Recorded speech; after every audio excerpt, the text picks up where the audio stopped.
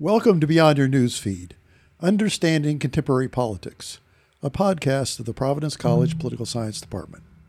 My name is William Hudson, Professor Emeritus of Political Science and host of this podcast.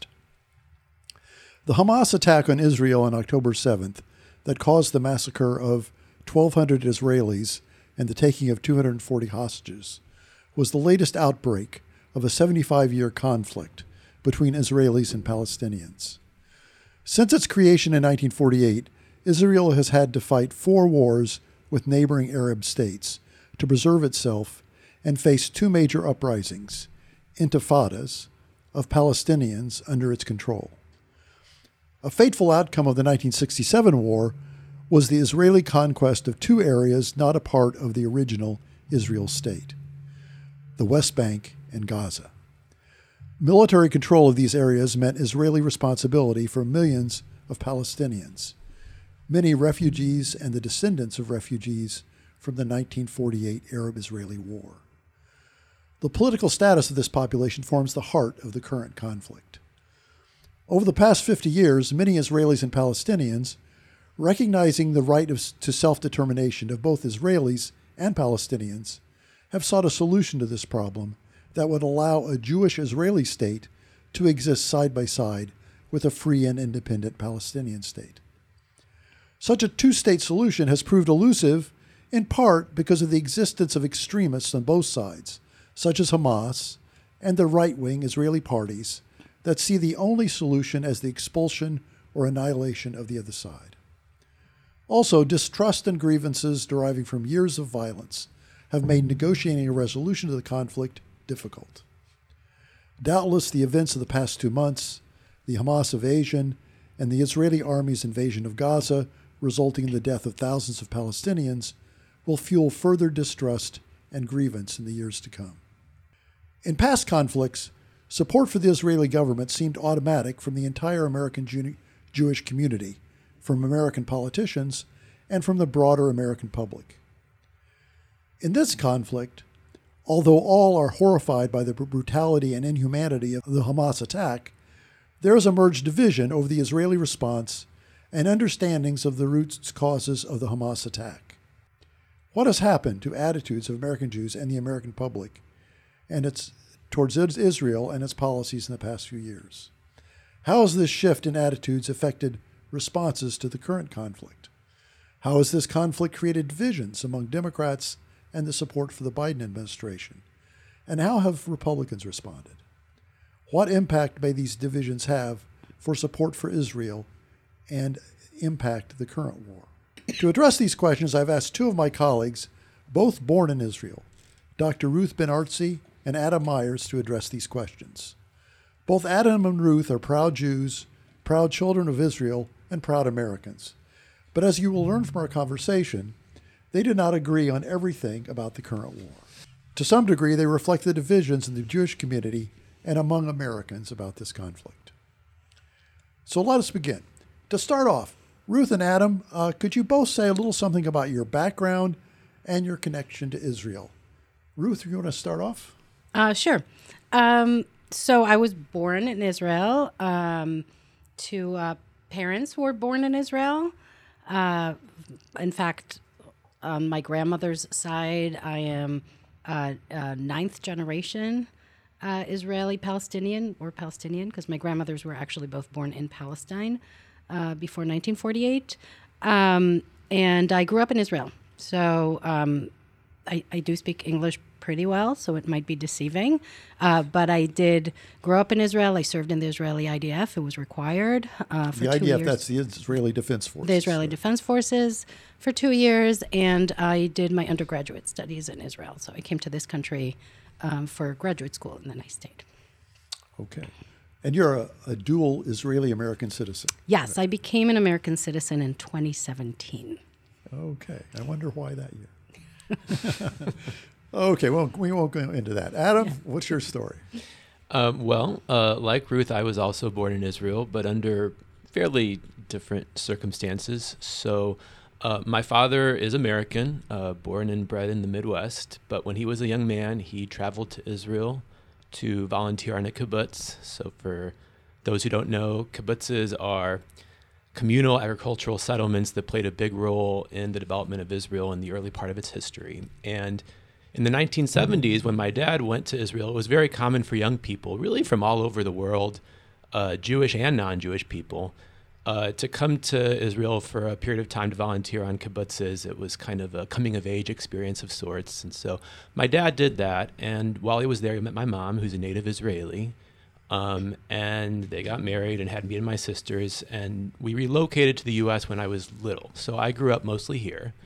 But my family maintained close connections to Israel. All my mom's family is still there.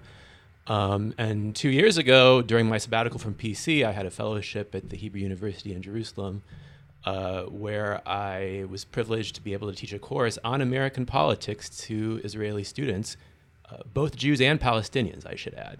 So I don't consider myself to be an academic authority on this conflict necessarily, but I know a fair amount about it. Okay, great. Well, thanks for telling us a little something about your backgrounds. So to start this off, I think there's a lot of terminology that's thrown around this conflict, and people who are knowledgeable about the history of Israel or have known something about the conflict kind of understand these terms. But I was thinking about the average PC undergraduate, maybe about the age of our producer here, Ellie, and I was wondering, what the degree to which they really understand what do these terms mean, and so I think what I'd like to do is to start off talking about some terminology, and I guess to start, I wonder if we could talk a little bit about Zionism. Exactly what is Zionism? What does it mean, or what are its meanings? Great question. Do you want me to go first? Or? Yeah, if you can find a meaning, then I'm going to be impressed. Okay. Yeah, why don't you start, and then Ruth will add her comments. All right. Well, I'll give it a shot. We could do a whole podcast just on this question. I think that at core, Zionism as an ideology or as a political movement, going back to its beginnings in the late 19th century, is really the belief that a solution to the Jewish problem, the problem of anti-Semitism that Jews faced in many countries throughout the ages, required the creation of some sort of Jewish homeland in the land of Israel or Palestine, depending on the term you prefer to use for the region we're talking about. And I say some sort of homeland because, originally the Zionists had many different ideas about what kind of homeland that would be. Some favored a Jewish state, some favored a cultural home that didn't have any kind of political quality to it. Some favored a binational state in which Jews and Arabs would have equal national rights. Some favored some sort of confederacy model. And I think historians have shown that there wasn't really a consensus among the early Zionists about what the political characteristic of the entity that they were creating was going to be. That consensus didn't really develop until the late 1930s. But of course, in 1948, Israel, a Jewish state, was created. And so I think ever since then, Zionism has come to mean support for Israel as a Jewish state, whatever that means. And anti-Zionism has come to mean opposition to Israel as a Jewish state, whatever that means.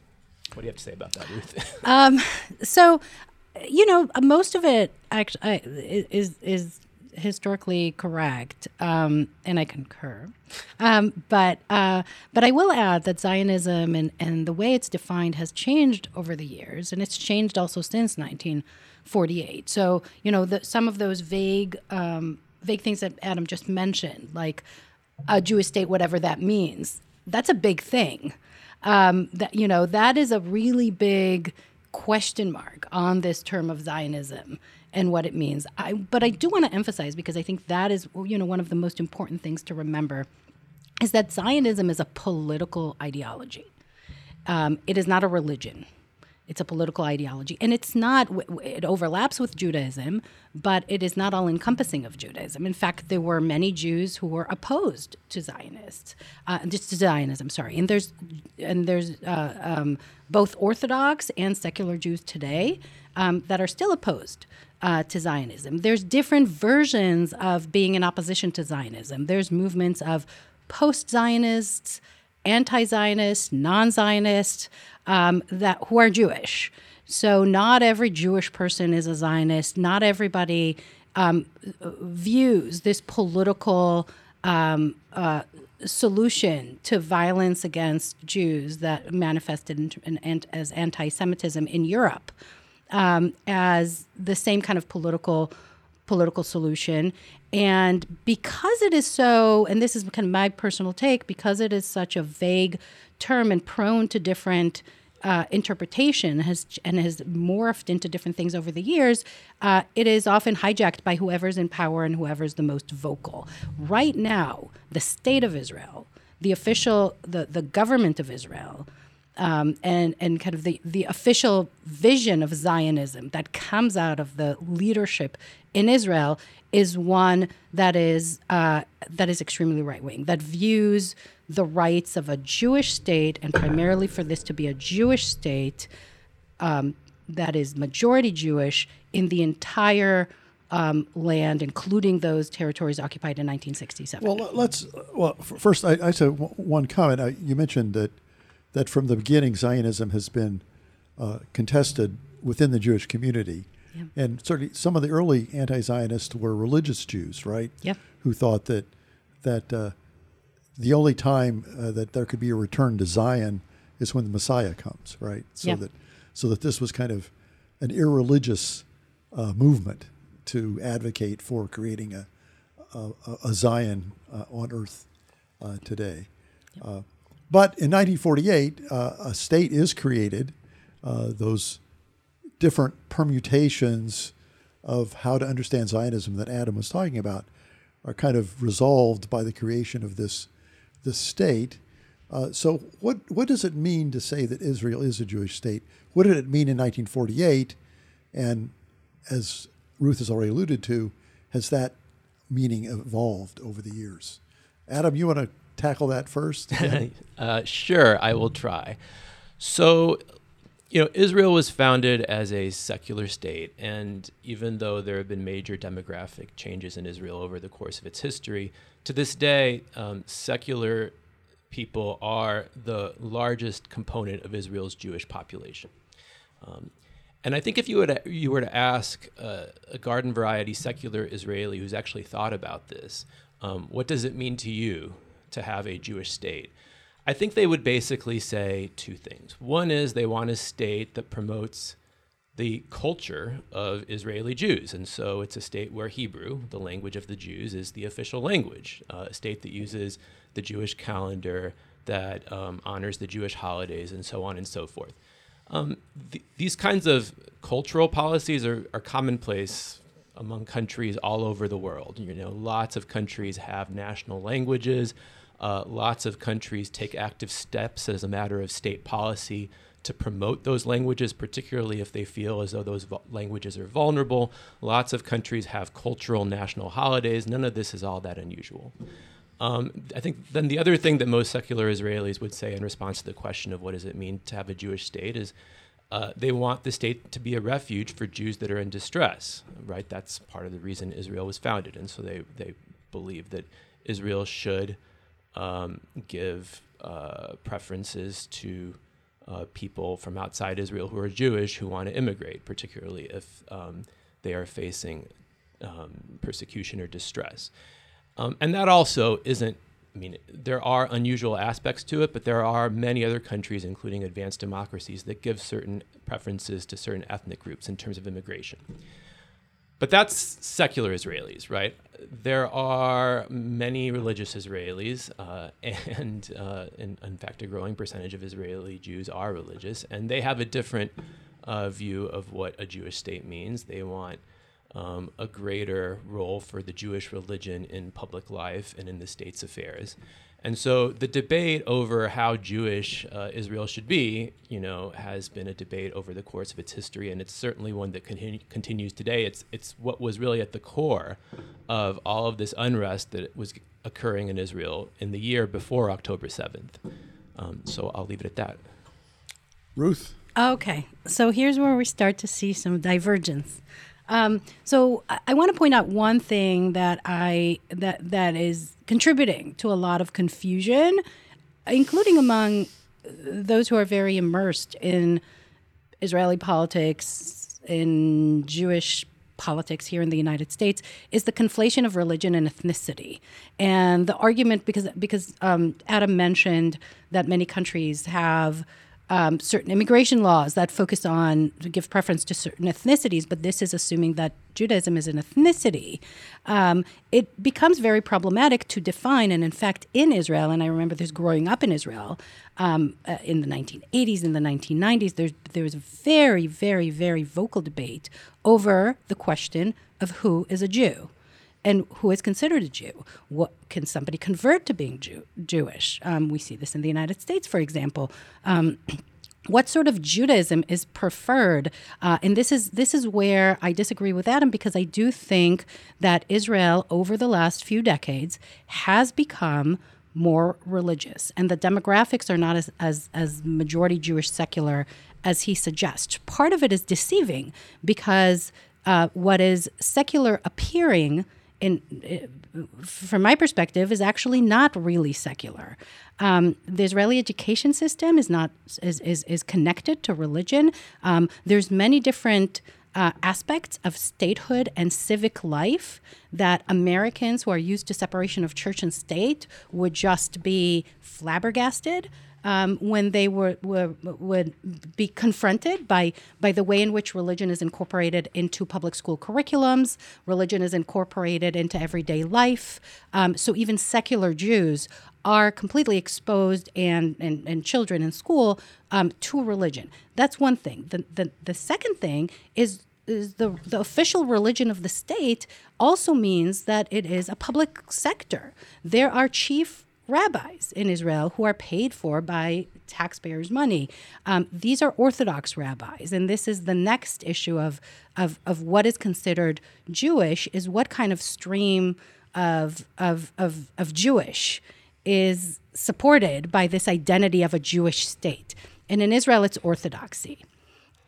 So, for example, Adam mentioned the garden variety of secular Jews. I think that was the term that was the term that you had used. So let me give you an example of my own personal garden variety of Israeli Jews from my own family. One of my grandfathers, who was a refugee from Czechoslovakia in World War II, who was not a Zionist, and he came to Israel, to Palestine, because he has no other choice. He was escaping the Holocaust. He later met my grandmother, immediately met my grandmother, and they got married, and he settled in Israel and became a kind of a very diehard Zionist and remained secular. He grew up secular in Eastern Europe. And he would always say that the synagogue he never goes to in his neighborhood must be an Orthodox synagogue. And any other form of Judaism, conservative, Reform Judaism, is terrible and is not considered Jewish. This is my secular grandfather. So the support for religious pluralism within Judaism is very problematic, because once you start to define religion, we start to get into all of these different debates over what constitutes that. And that also pertains, the last thing I'll say on this issue is immigration. We saw waves of immigration, what Adam said, suggested, this kind of Jews who are in distress, who would have access to a homeland that is safe for Jews. It's also problematic after the fall of the Soviet Union, with Russian Jews who were flocking, who were trying to immigrate to Israel, were faced with some inhumane treatment by the Israeli authorities, trying to check whether they're really Jewish or not. And it's still a controversy in Israel to this day. Same thing happened with Ethiopian and Somalian Jews, who are up to this day, even those who are immigrated, discriminated against in Israel. So this whole question of how to define religion, the extent to which religion is pluralistic in Israel, and how Israeli Jews regard Jews from around the world, and whether Judaism is an ethnicity or a religion, these still remain very controversial. Yeah, but Ruth, it strikes me that these are issues that in a democracy would be settled. And I'm making the assumption here that Israel's a democratic state. Yeah. So can I interject here, because let me just briefly respond to what Ruth had to say. I agree with Ruth's description of trends in Israeli society for the most part. There's no doubt that over the past several decades, religion and state in Israel have become increasingly entangled. And as I mentioned earlier in my remarks, that's really at the heart of all of the civic unrest that was occurring in Israel in the year preceding October 7th, right? There were many, many Israelis. We're talking about tens of thousands, hundreds of thousands of Israelis that went into the streets on a weekly basis to, in effect, protest the growing power of the religious right in Israel, even though the protests were about, something like a more kind of narrow institutional reform, but it stood for these larger social trends. And so, I agree with you, Bill, right? In the modern world, we generally think that the citizens of a country, the citizens of a democracy, should resolve these kinds of differences or struggles for themselves, right? We're having major debates in America right now about what kind of country America wants to be, right? But I don't think Americans would be all that thrilled about being lectured to about what country they should be by people from the outside. But these conflicts, Adam, you've talked about the demonstrations in the year before October 7th. That also divided the American Jewish community, right? That there have been, that conflict has spilled over into Jews outside of Israel. Ruth, you want to speak to that maybe? How did that spillover happen? Well, so first of all, the connection to the outside world, we can't really pretend that Israel is an island in of its own, and it's what I don't view as a democracy, but let's say I want to be democracy, at least in some of its territory, independently. It's not. The United States and initially also other countries have been very, very much involved in Israeli policymaking and Israeli decision-making in support. Israel would not be able to fight its war in Gaza without American financial support. The Jewish diaspora has been traditionally incredibly involved, including in supporting political parties or just certain Jewish trends.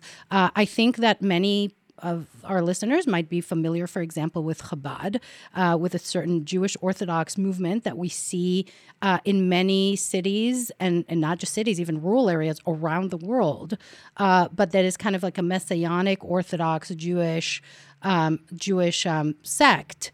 That is also very powerful in Israel and was very powerful in galvanizing the right wing and helping this right wing government with a lot of donations from foreign money. So Israel is not an island on its own that makes democratic decisions that are not influenced from outside sources. And here in the United States, the divisions reflect that, and these divisions also include political influences.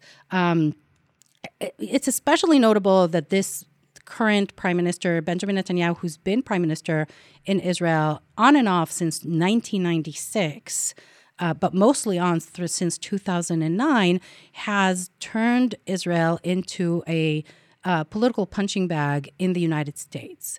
While there used to be consensus about Israel's important strategic interest to the United States, a relationship that was based on values and especially the value of democracy, as we mentioned before, and if Israel is sliding away from democracy, and if we stop to define it as a democracy, then that question of whether those shared interests still exist is a real question.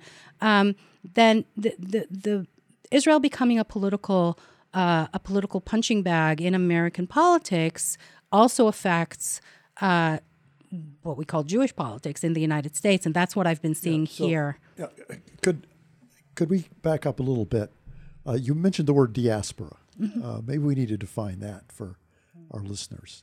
Well, when we say diaspora within the Jewish world, what we mean is Jews who live outside Israel. All Jewish communities outside Israel are a part of the Jewish diaspora. Right. And at this point, we're now reaching a point where nearly half of world Jewry lives in Israel, and slightly over half of world Jewry lives in the diaspora. Right. And I mean, beginning in 1948, these communities outside of Israel seem to have a very strong connection with Israel, whether or not they immigrated there or had, even visited there. Could you say something about that and how that connects to the point Ruth made about a consensus for many years about support for Israel until recent concerns about the evolution of the government? Am I characterizing that history right? I think so. There's a lot of complexity here, much of which we don't have time to go over. Many diaspora communities prior to the State of Israel were not especially enamored of Zionism, and Reform Judaism in the U.S. until I think the 1930s was not on record, or most Reform rabbis were not on record as supporting Zionism. But certainly after 1948, the global Jewish diaspora, for the most part, rallied around Israel. And in particular, after 1967, Israel became a very fundamental part of Jewish identity in the United States. And I think, for the most part, it continues to be a pretty fundamental part of Jewish identity in the United States. We can get into some of these changes that we're seeing in greater detail. I'm happy to do that. But by and large, the data I've seen thus far, the evidence I've seen thus far, doesn't suggest that the changes are quite as large as one might think. But there have been, in recent years, a divide in the Jewish community around support for Israel, related, as Ruth alluded to recent Israeli governments and policies, correct? Yes. I mean, I'll just give a couple of political examples here. Benjamin Netanyahu, for example, publicly opposed, as Prime Minister of Israel, publicly opposed President Obama's nuclear agreement with Iran, and was invited by Republicans to speak on Capitol Hill without consulting with the U.S. administration. That was a big blow. And in fact, this Israeli intervention in American politics has been, I think, from my point of view, as a non-expert in American politics, quite significant. And when I see elected officials in the United States flocking to trying to kind of prove who is a better supporter of Israel, who is more pro-Israeli, it pains me, because I don't think that Israel, this is not actually real support for Israel. I also want to point out that this kind of ongoing, when I was mentioning before, and Adam is correct that this is much more complex than we have time to get into, this consensus around Israel, part of it was because there were a couple of major organizations that claim to represent the Jewish diaspora, or at least American Jews. That isn't necessarily the case. There are many American Jews, as Adam said, that were not interested in Israel, or not interested in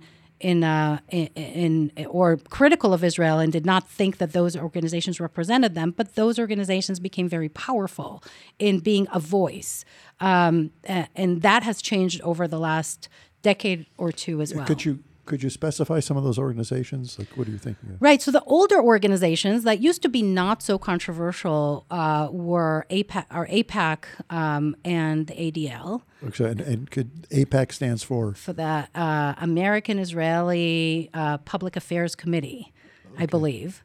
And the ADL, Anti-Defamation League. Anti-Defamation League. Did I get AIPAC right? I want to make sure I get that right. Yes, and in the last more than a decade, 15 years or so, we have some new organizations that have sprouted, and the reason for that was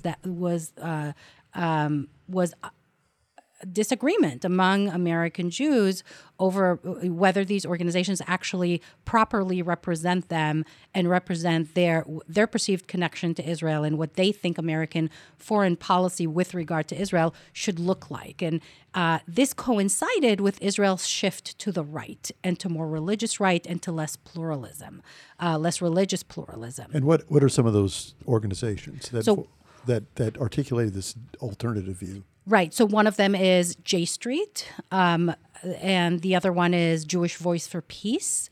Another one is If Not Now. These are all organizations that we're seeing right now during the Gaza conflict as actively protesting against the war, or we have seen them in the headlines much more, but they've existed already, at least in the last 10 to 20 years, and they represent Jewish community or Jewish communities that have a different perspective on their perceived relationship with Israel. So some of those in those organizations will self-identify as Zionists. Some would not. They all would identify as proud Jews. There are Israeli Jews who are members of these organizations. J Street, for example, has an office in Israel that is led by a former diplomat. In fact, the former Israeli general counsel to Boston, is the head of J Street Israel.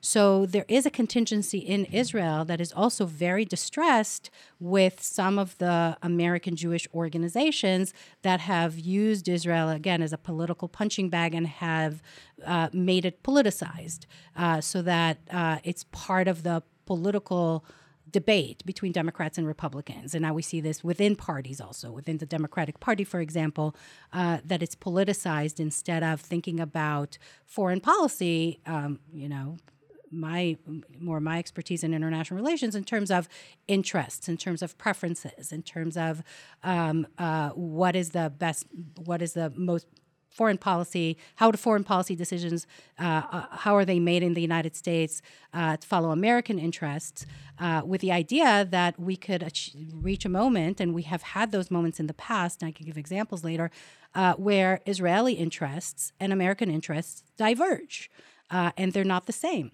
And so what kind of American foreign policy would we expect to see then? Adam, you want to comment on all that? Yeah. So, okay, let me first discuss changing attitudes within the Jewish community in the United States, and then I'll discuss changing attitudes on Israel within the larger American population. So, American Jews have long been strongly democratic and primarily liberal, but in the same way that they can distinguish between the current government of the United States and the United States as a whole, American Jews are able to distinguish between the current government of Israel and the state of Israel, or the Israeli people. And the statistics that we have, the most recent statistics that we have, suggest that, even as of 2021, 2022, American Jews continue to strongly identify with Israel. 83% say that Israel is very important to them. Over half feel emotionally attached to it, even though most have never visited. The numbers are not actually all that different among younger Americans. I don't know about Gen Zers, but among millennials, 70% of millennials think that the survival of the state of Israel is necessary to the survival of the Jewish people. That's according to a survey that the American Jewish Committee conducted a year ago. And it is certainly true, what Ruth says, that there are these new organizations that are much more critical of Israel, that are in many cases anti-Israel. I think that thus far, the evidence suggests that those organizations, they receive an outsized amount of attention from the media, but they don't reflect a truly significant shift among the American Jewish population. And it's also important to bear in mind that there are demographic shifts that are occurring within the American Jewish population right now that are going to, over time, counterbalance those shifts. So what I mean by that is by far the fastest growing segment of the American Jewish community is the Orthodox community. And Orthodox Jews, including ultra-Orthodox Jews these days, are steadfastly pro-Israel. So whatever shift toward attitudes more critical of Israel is occurring among less observant Jews, that will be counterbalanced by a growing share of American Jews being Orthodox. So that's one thing. Now, in terms of the attitudes of Americans toward Israel and what the data suggests regarding changes there, there are small shifts, but thus far the evidence suggests that Americans continue to be substantially pro-Israel. According to the recent YouGov Economist surveys, Americans are much more likely to be more sympathetic toward Israelis than Palestinians. They're is a big age gap, which is certainly significant. 18 to 29-year-olds indicate that the percentage of them who say they're more sympathetic toward the Israelis is equal to the percentage of them who say that they're more sympathetic toward the Palestinians. But by and large, the vast bulk of younger Americans say that either they feel equally sympathetic toward both sides or that they just don't know. And I should say this, even the partisan divide is a little bit exaggerated by the mainstream media. Even among Democrats, there's greater sympathy toward Israel than to the Palestinians as of last month when YouGov conducted some of the surveys that I'm citing. So, and then if you look at... So Adam, the indications in the press are that Democratic politicians in Congress, by and large, have been very supportive of Israel, along with the Biden administration. So you're saying they're reflecting their constituents, actually, that they're not at odds with the majority of their constituents. Primarily, yes. I don't deny that there is a shift that is occurring among Democrats, but it's not as large as the media is making it out to be. And yeah, I mean, the point that you're making is right. You know, the members of Congress who are critical of Israel get a lot of attention from the media, but in the House of Representatives, they make up 9 out of 213 Democrats, right? So this is not a large contingent of the Democratic Party in the House of Representatives. It may grow over time, or it may shrink. A lot will depend on what happens in Democratic primaries. We'll just have to wait and see about that. But at this point, the evidence that there's this massive shift going on within the Democratic Party or the Democratic electorate, I don't see it in the data yet. I actually do see it in the data. J Street polling shows, at least within Democratic voters, and I think Adam's right with Republican voters that are more conservative, but within Democratic voters, we do see a shift in more Democrats. In fact, the majority of Democratic primary voters not conflating support for Israel and criticism of the Israeli government, and in fact encouraging members of Congress to criticize Israeli government in some ways that are very much in opposition to the longstanding views of organizations like AIPAC and ADL. And I think that is a shifting, that taking that public stance is a shift, and we see this also in terms of the representatives that they vote for. I think that the shift within the Democratic caucus does reflect that. There's other points of data of preferred candidates, of favorability towards Israel, of willingness to call out Israel's occupation as apartheid. The percentages of Jewish voters who say the word apartheid is growing.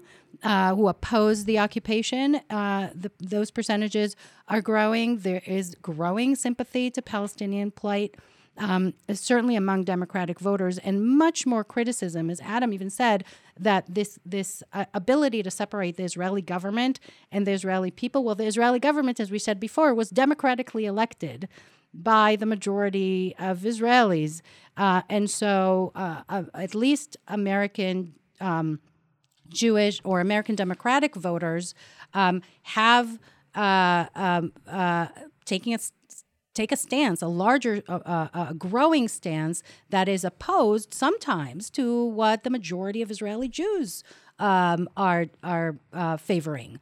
And they're willing to be critical of it, and they're willing to pressure the American government to be critical of it. And that was reflected, for example, I think the best example is the strong support among Jewish Democratic voters to the Iran deal. That was signed by Obama in 2015, while there was very strong across-the-board opposition to that deal in Israel and from the Israeli government.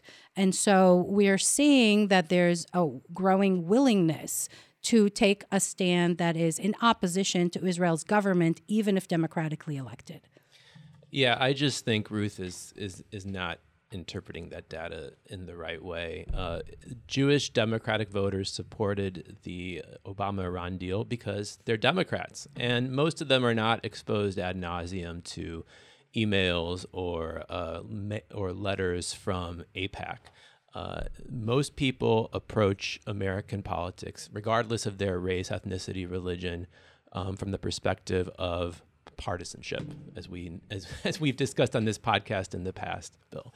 And American Jews are no different. And again, I think American Jews and Americans in general are able to distinguish between a particular government's policies and the state that they represent, or the people of the state that they're serving. And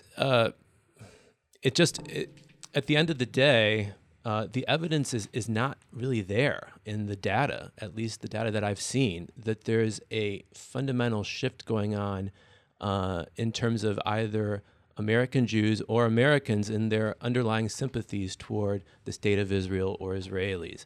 I think there's a greater recognition of the plight facing Palestinians, and a greater recognition of the need to come to a solution that secures the self-determination and the freedom and the dignity of both peoples.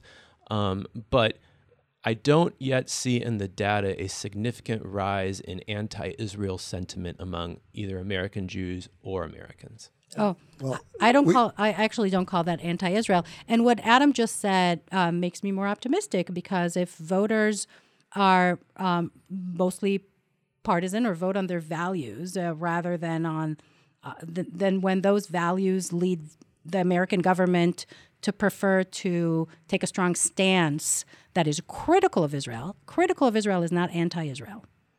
I'd like to make sure that that's clear. And we can all agree on that. Yes, and that includes, for example, boycotting. That includes financial. That includes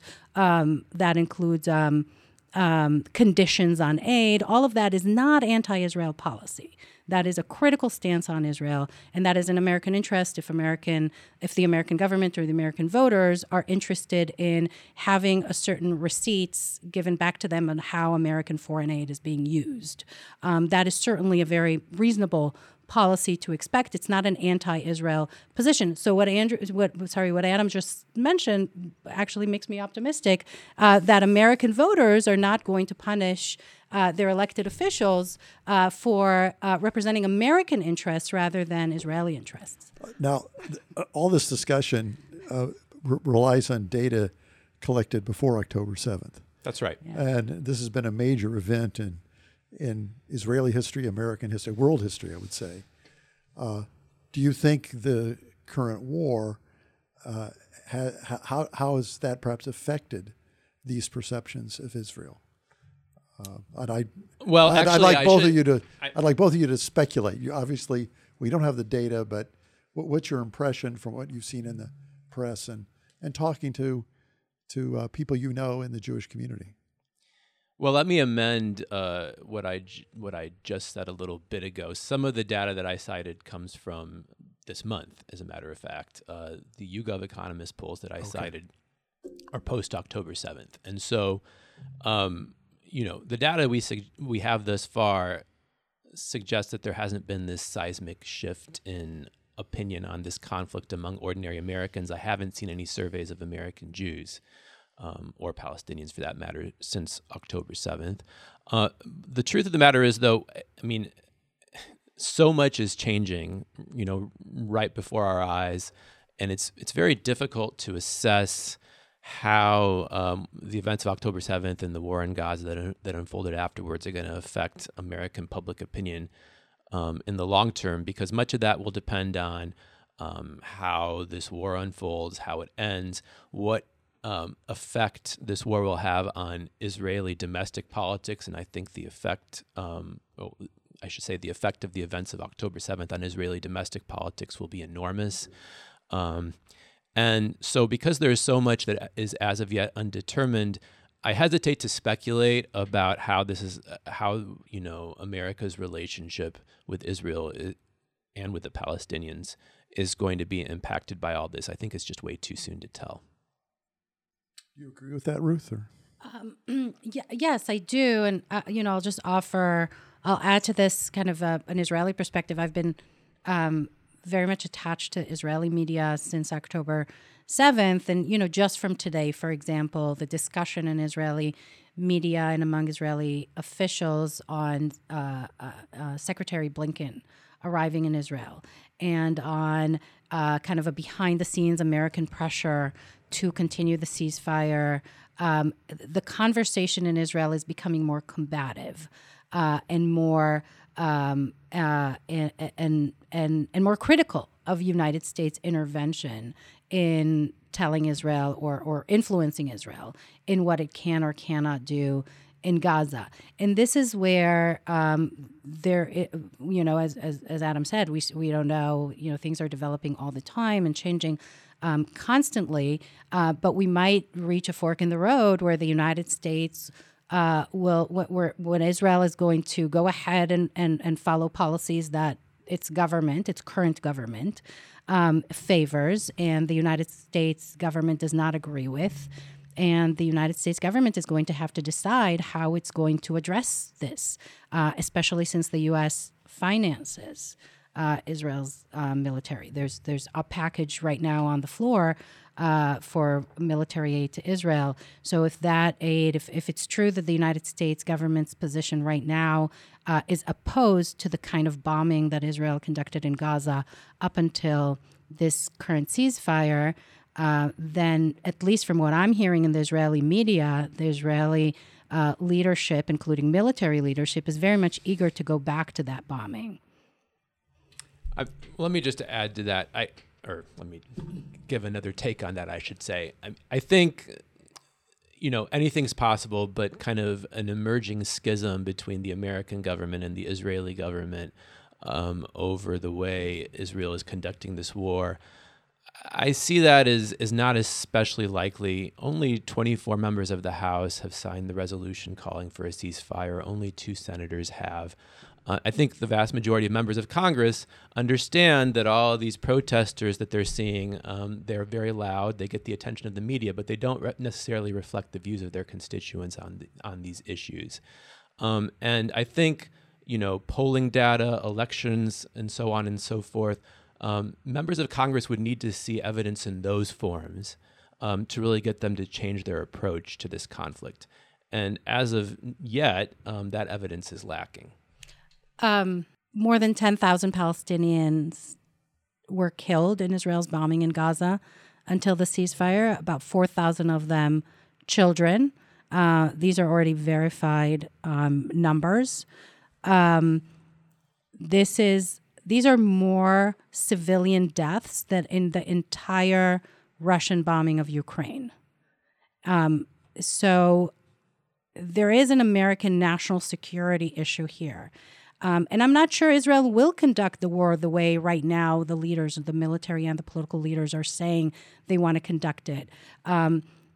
Because I do think that behind the scenes, despite the fact that that few senators and congresspeople signed those ceasefire letters, there is also a behind-the-scenes conversation about what does this do to American national security. And the United States has interest in other countries in the region.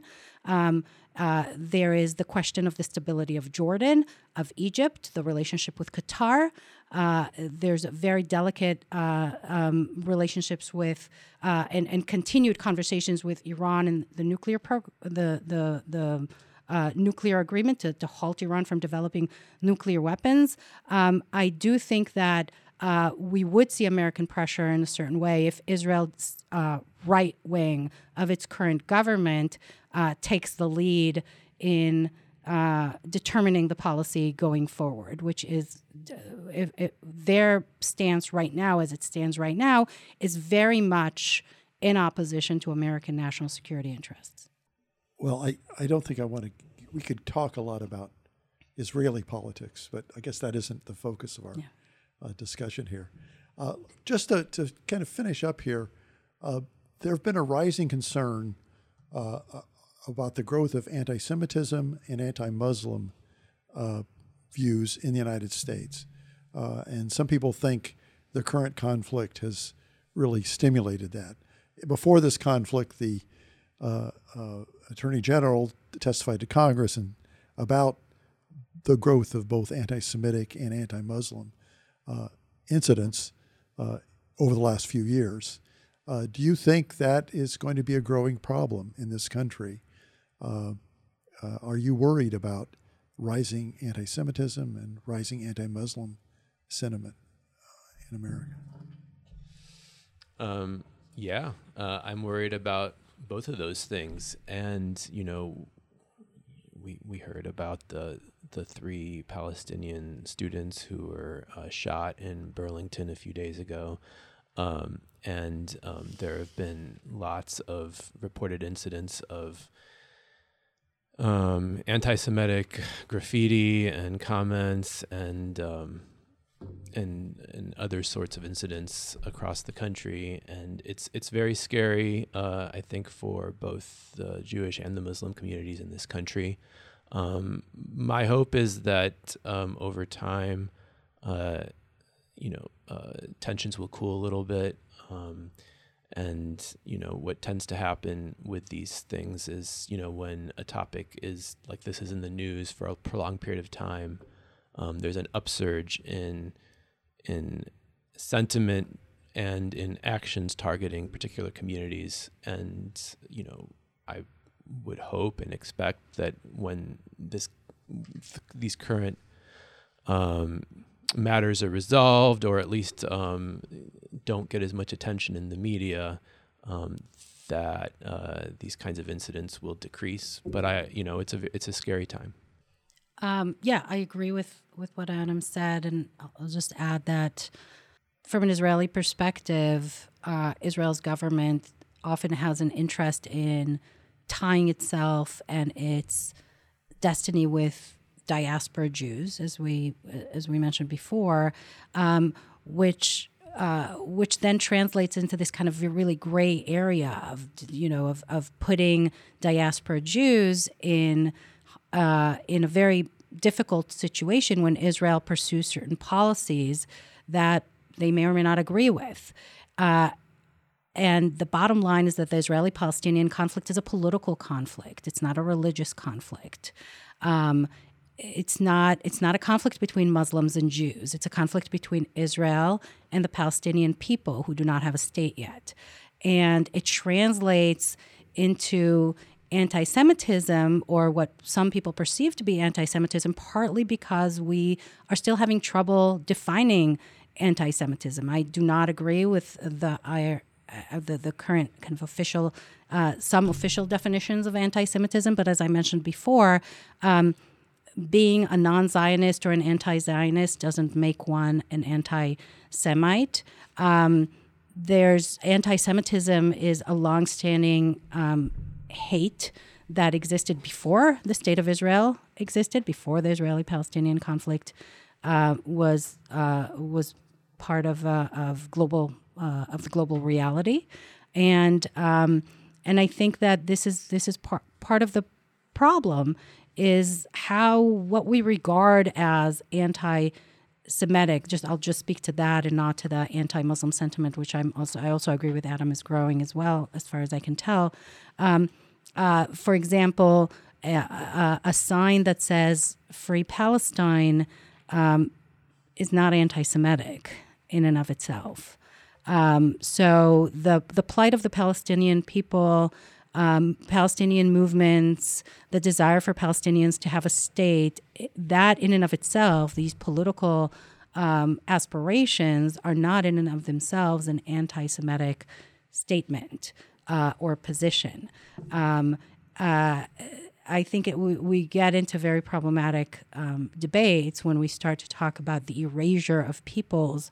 I just have to remind from my own growing up in Israel, the occupied territories were not referred to as occupation. Palestinian people did not exist to Israelis.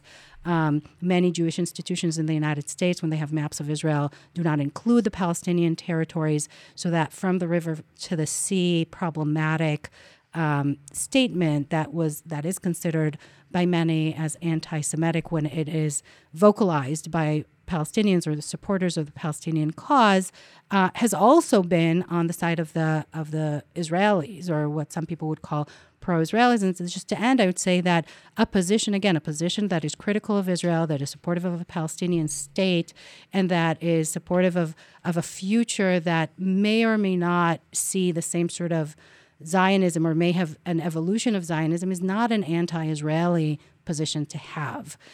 It is states evolve. The United States today is not the United States in 1776, and Israel will evolve. We still don't know in what way it will evolve, but in 30 years, and even in 20 years, Israel will look probably completely different than what it is now.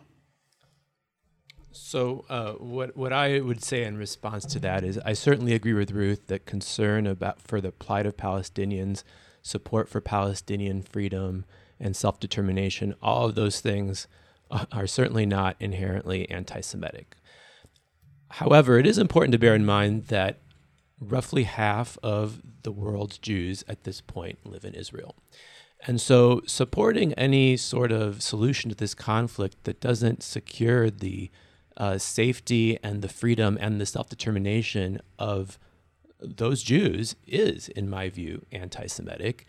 And, I would just point all of us to a lot of the initial reactions that we saw on social media and other places to the attacks on October 7th, right? A lot of people responded to these incredibly barbaric, incredibly heinous attacks by posting things like, this is what decolonization looks like, or what did you expect would happen, or serves them right, and so on and so forth. And I think these kinds of postings and comments on social media and other places kind of confirm to Israeli Jews their suspicion that what is actually motivating a lot of this pro-Palestinian advocacy in the United States and elsewhere isn't support for Palestinian freedom necessarily, but rather animosity toward Israeli Jews. And so I think the folks who are working on behalf of Palestinian rights, they have a lot of work to do to convince Israeli Jews and Jews around the world that it's not anti-Jewish or anti-Israeli Jewish animus that is driving them. Mm-hmm. Just to finish up very quickly, optimistic or pessimistic about the future? Can you be either one at this juncture? I can't say I'm especially optimistic. This is an incredibly intractable conflict for many reasons, most of which we haven't had time to get into. At this point, it seems like there will not be an easy way to resolve the competing claims of Israeli Jews and Palestinian Arabs. And I don't expect significant progress in resolving this conflict to occur in the next few decades, and unfortunately, perhaps not even in this century.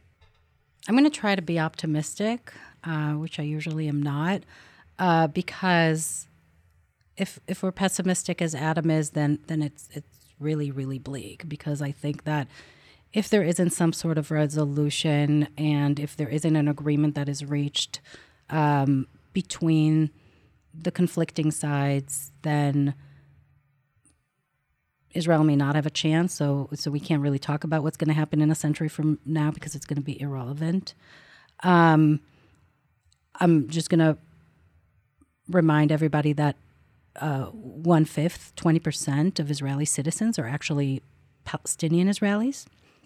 So that complicates this even more. Those are voters that are a significant population within Israel, and they're now in an extremely difficult situation with this war going on. I think we have no other choice.